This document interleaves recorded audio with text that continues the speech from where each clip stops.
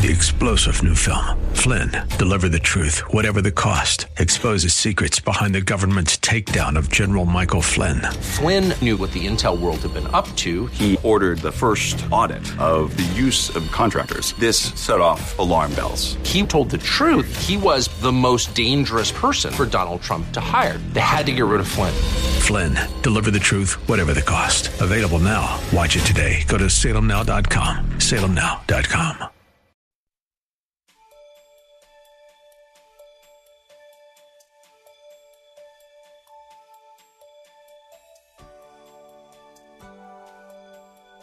Thank you for joining us today. Bible scholar and attorney David Gibbs, legal counsel for Maranatha Bible Church, participated in a question and answer Bible study with Pastor Rander Draper. In his own words, attorney Gibbs likes to help people with real problems through the uncompromising application of God's Word. Proverbs 3:5-6 teaches us to trust in the Lord with all our hearts and not our human, finite understanding, and to acknowledge Him in all things as He directs our paths. Through application of this in all Scripture, he serves as an advocate for Christ in all matters presented to him. Listen in as Attorney Gibbs and Pastor Draper engage in this thought-provoking biblical dialogue. Scriptures will be referenced, so keep pen and paper ready. Now let's listen in. And here's the temptation of what I call the more contemporary/carnal church movement. Lower the price and more people will show up. Now here's a little concern here. You never out Walmart. Because every time you lower the price, there's somebody willing to go even lower. Ooh. And so I say to y'all, how do you sell? Now hear me out. How do you sell something that's expensive? Okay. If somebody says, Mercedes-Benz makes a car and so does Chevrolet.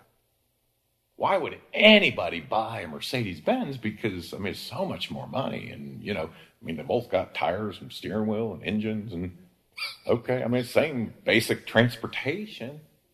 Well, the way Mercedes says, hey, if you want a Chevrolet, God bless you. Look at the quality.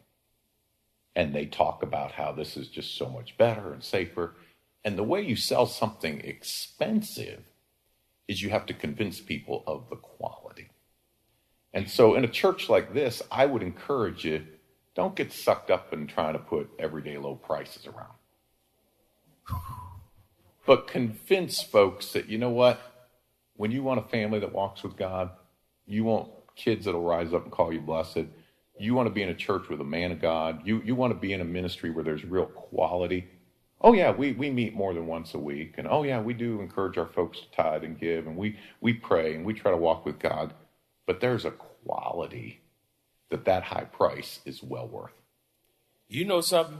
My mama, they've been at the church, Friendship Baptist Church, I think about 55 years. And from that generation, it's very common. People there a long time. The pastor can be good, bad days, things happen, they stay together, people fall out, then they love each other all over again, and they didn't go nowhere. They stay. Why is everything so, why can't people, what happened? People, we're talking about loyalty. They jump from church to church. They don't believe in church membership anymore. They kind of, they bounce around, and if you hurt their little feelings, or if they think it's a perception or whatever, they're gone. What's happening here? Well, you're touching on, Pastor, that consumer mindset. Okay? The reality is, if I were to quiz the people in this room, are you a Ford person? Are you a Chevy person? Are you a Honda person?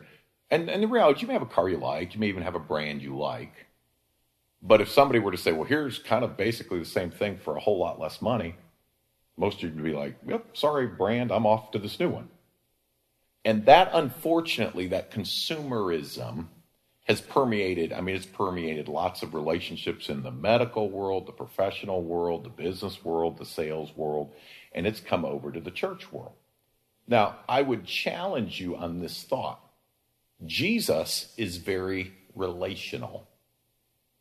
And by the way, how many believe our relationship with Jesus is what anchors us to a church like this? And then Jesus wants us to develop relationships with each other.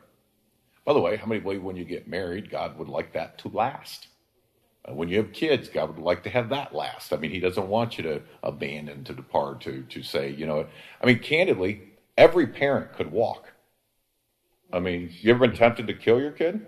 I mean, the reality is you just say, this is too much trouble. I'm out of here.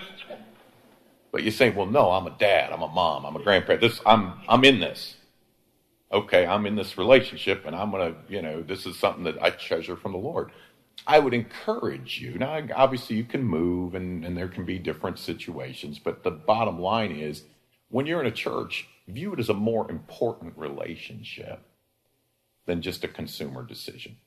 Thank you. We're in a very litigious society. Folk will sue you for anything. You looked at me too long, I'm going to sue you. Should we fear lawsuits, and how do churches protect themselves from them? Great question. And let me answer it two ways. You should not fear, because how many believe the Lord hasn't given us a spirit of fear? Okay, so and I'm not criticizing his question. I just want to make sure as I answer this. But here's the bottom line. Churches now get sued like any other business. Now, that was not how it used to be. If you go back, and I realize we're going way back beyond most of us here, but in the 50s or 60s, nobody sued a church. They didn't even steal from the church. Oh, they didn't steal. And let me tell you why. The church was viewed as owned by God. Mm-hmm. And who would have the right to take God's money? That's, by the way, why churches don't pay taxes. What government, what authority would be over the top of the church? Now, fast forward to today, we've kind of eliminated God. And evolution has helped that a little bit, because we don't really need a creator anymore. It's just a big accident. And your church is no longer owned by God. It's a nice, in the eyes of the law, nonprofit organization for religious, educational, charitable purposes run under rules and regulations. And now, all of a sudden, people can come forward and sue the church like they can sue a McDonald's, like they can sue any other hotel or other business. Now, his next part, how do we protect ourselves? And this church, by the way, does excellent on this, and we've partnered with you a long time on this. But how many believe churches need to do everything they can to prevent lawsuits? Mm-hmm. Now, here's a little line. Tomorrow we're doing a leadership seminar for some other pastors, and we'll talk about some things churches can do. But if somebody comes up and says, I don't ever want to get sued, you basically have to die. I mean, that's really the only way to totally... And by the way, there are churches that have died. I mean, they show up, they're on so much life support, nobody's going to sue them anyway. I mean, there's nothing there to sue. And by the way, a typical lawyer, insurance agent, risk manager type, you know what they're going to say? Don't do it. We want to do a camp and help kids. Don't do that. Kids don't have money. Camps are risky. Don't mess with that. We want to do outreach. Don't reach out. Those people don't want to come. Coddle the people with money. I mean, that would be how a typical risk manager would focus. But how many believe that would be displeasing to the Lord? Amen. So our philosophy at the NCAA, and what we stand with your pastor in, is maximum ministry. Do everything God called you to do, but then do it with minimal liability. And so we encourage folks to make sure there's a smart way and a less smart way to do everything. Should we have children's ministry? Absolutely. Should we let convicted child molesters teach Sunday school? I don't think that's such a good idea. I haven't thought about it, but probably not. Okay, well, that's why we screen and we put policies in. We have 2 worker rules. We do things. Now, does that mean some kid couldn't lie? No. But it does mean if a lawsuit comes, we can have ourselves in the best position to, number 1, protect the assets of the church. We want to be good stewards. Number 2, to protect all our workers and our volunteers, our staff. But then number 3, let's make sure whenever we do these things, we also want to protect the people we serve. Okay. I'm going to believe if a child is safe anywhere, they should be safe at church. Man. Good. Thank you. What input? As you represent churches and ministries around the country, what reoccurring challenges do you often encounter? Churches that want to start doing something well, but then they don't put the systems in place to keep it going. Okay? I mean, there'll be churches that say, we want to make sure our children's ministry is safe. And they'll get all worked up for a couple of weeks, but then they don't have the ongoing where they make sure that their teachers are safe, that there's training, and so getting things systematized. We don't want anybody stealing our money.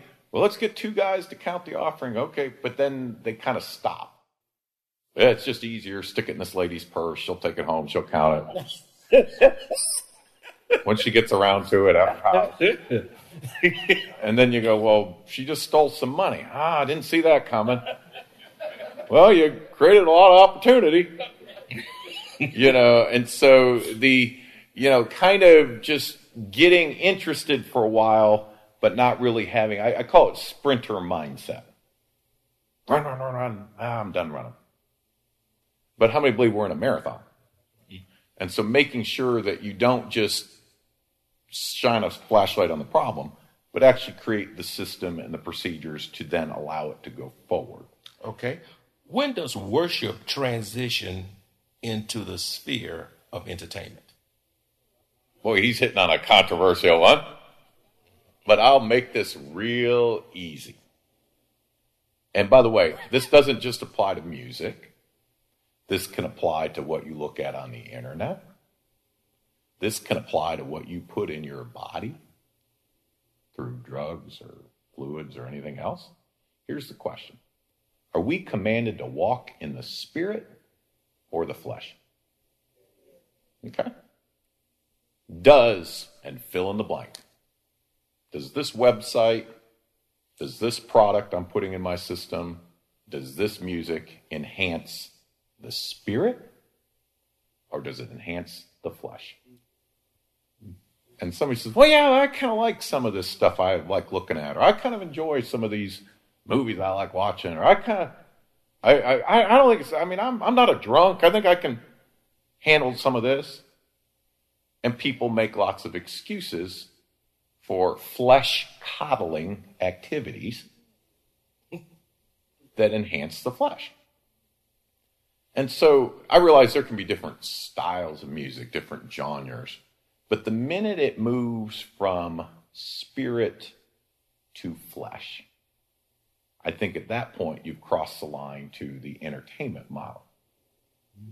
And so I always encourage in churches, make sure that there is a true spirit-led model. And again, there's churches, and I know your church has great music, and I would call you kind of a blended church model. But there's churches that, they're really wild. And then there's churches that are very stuffy. Round mouth, God.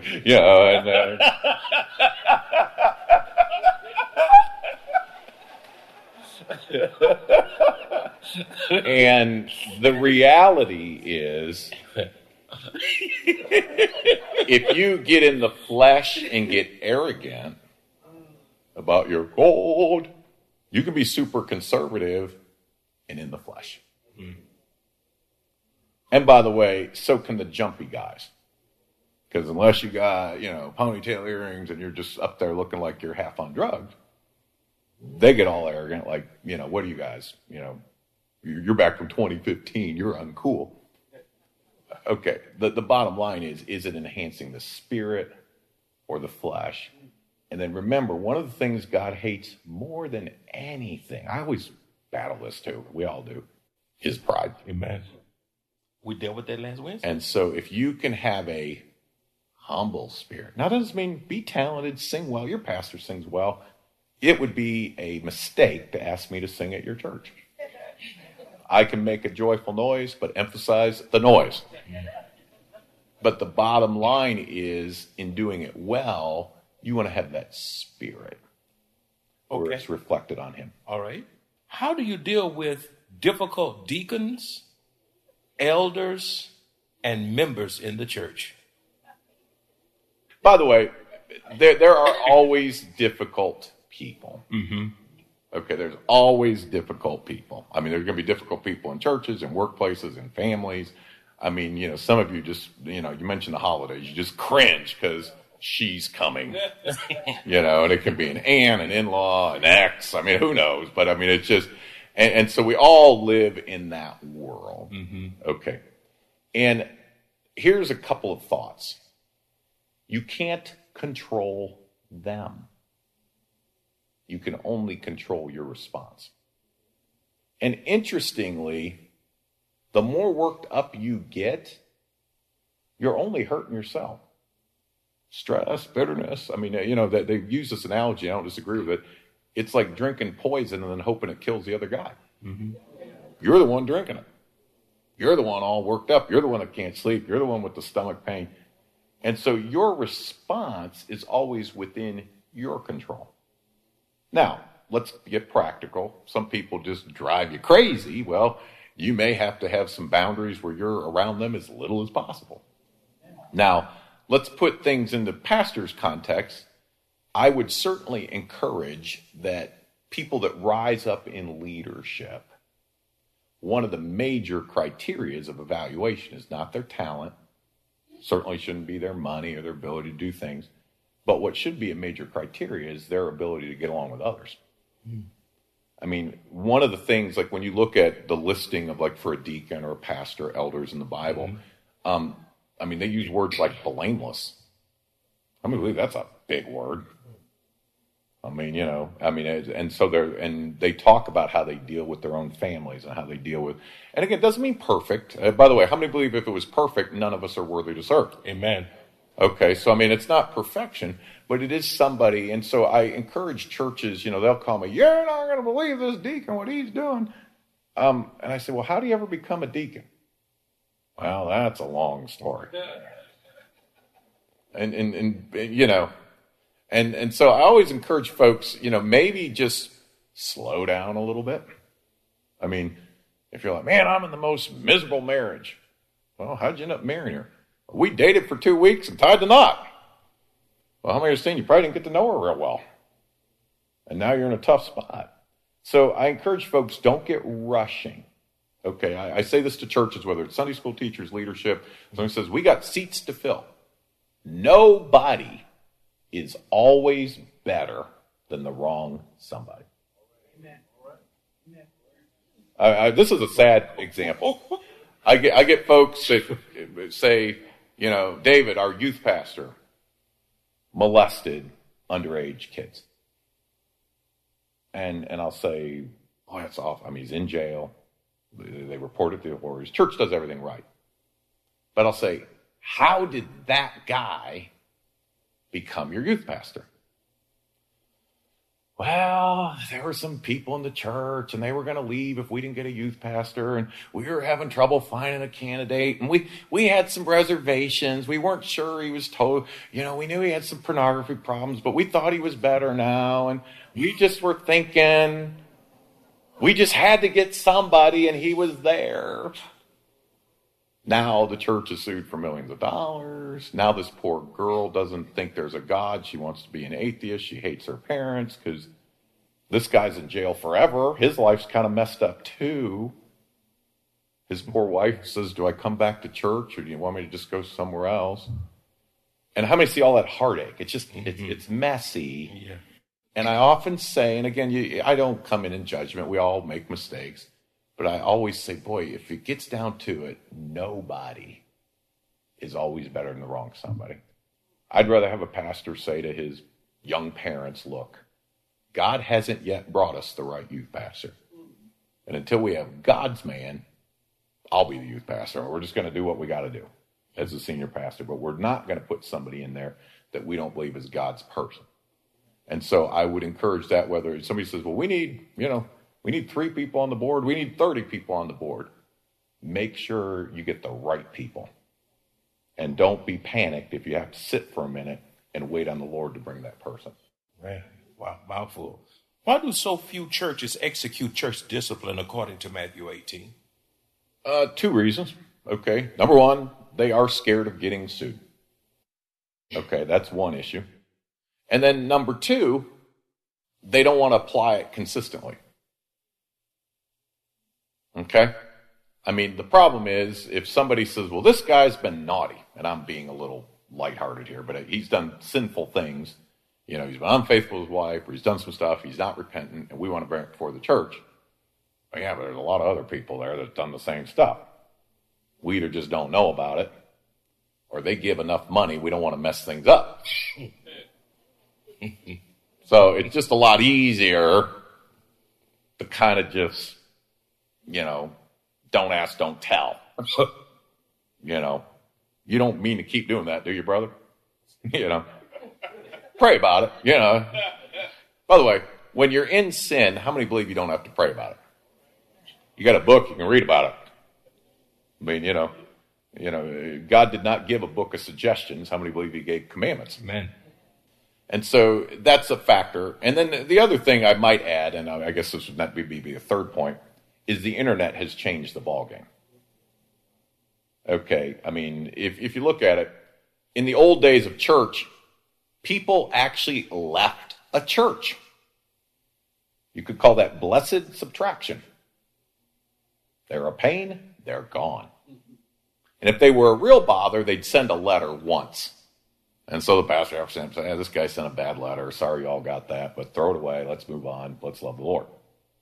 Today's world, nobody ever leaves because we have this thing called Facebook.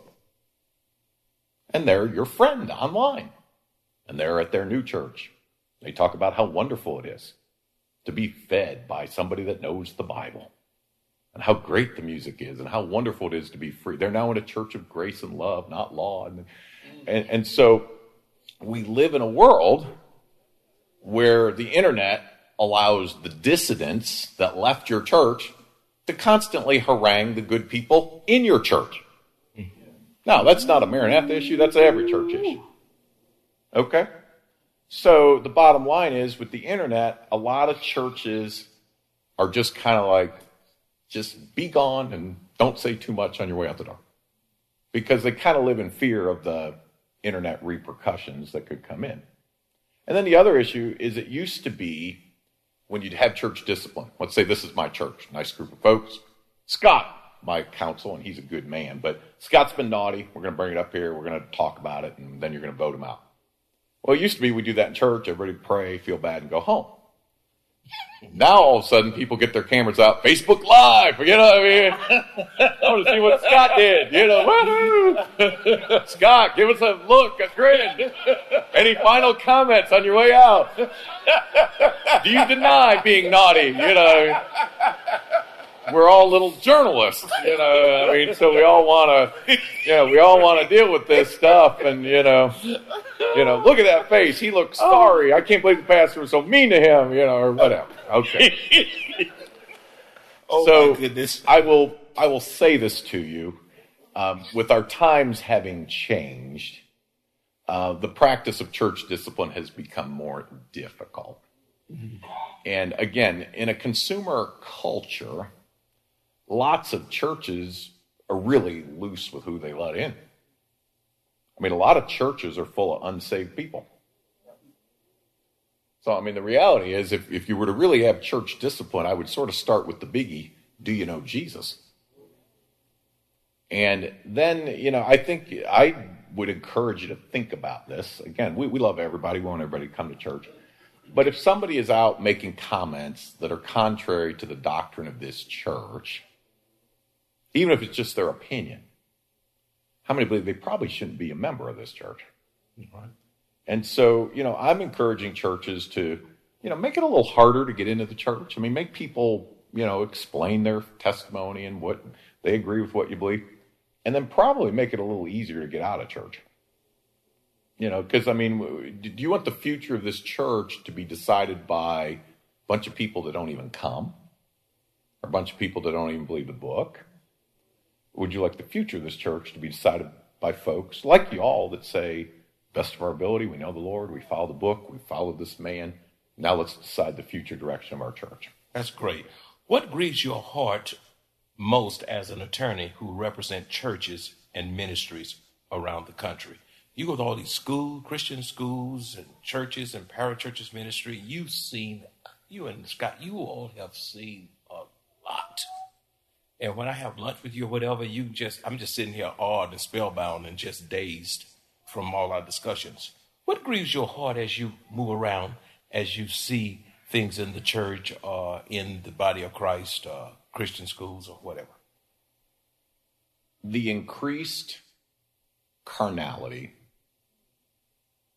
of the church.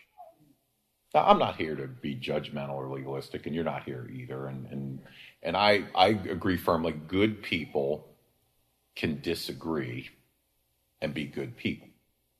So if somebody says, this is music we use, it works for us. Somebody says, here's music we use. There are differences, and folks can be good folks.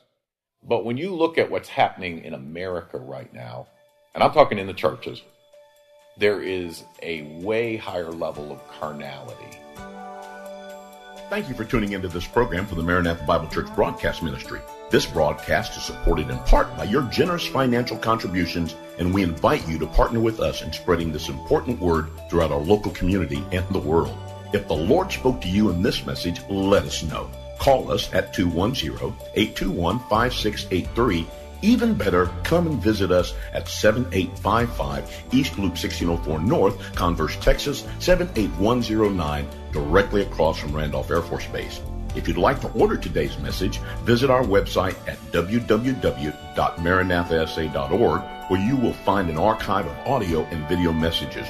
You can also find service times, directions to the church, upcoming events, and much, much more. Tune in tomorrow as Pastor Draper continues to teach us from the Word of God. Thank you for joining us today, and may the Lord's blessings be upon you. 3-star General Michael J. Flynn, head of the Pentagon Intelligence Agency, knew all the government's dirty secrets. He was one of the most respected generals in the military. Flynn knew what the intel world had been up to. He understood its funding. He ordered the first audit of the use of contractors. This set off alarm bells.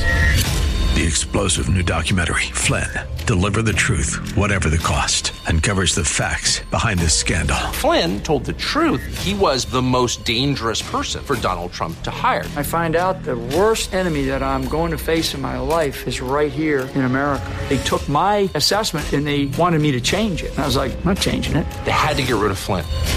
With in-depth interviews, archival footage, and never-before-seen personal records of the man behind the headlines. I just felt like I was drowning. Flynn, Deliver the Truth, Whatever the Cost. Available now. Watch it today. Go to salemnow.com. salemnow.com.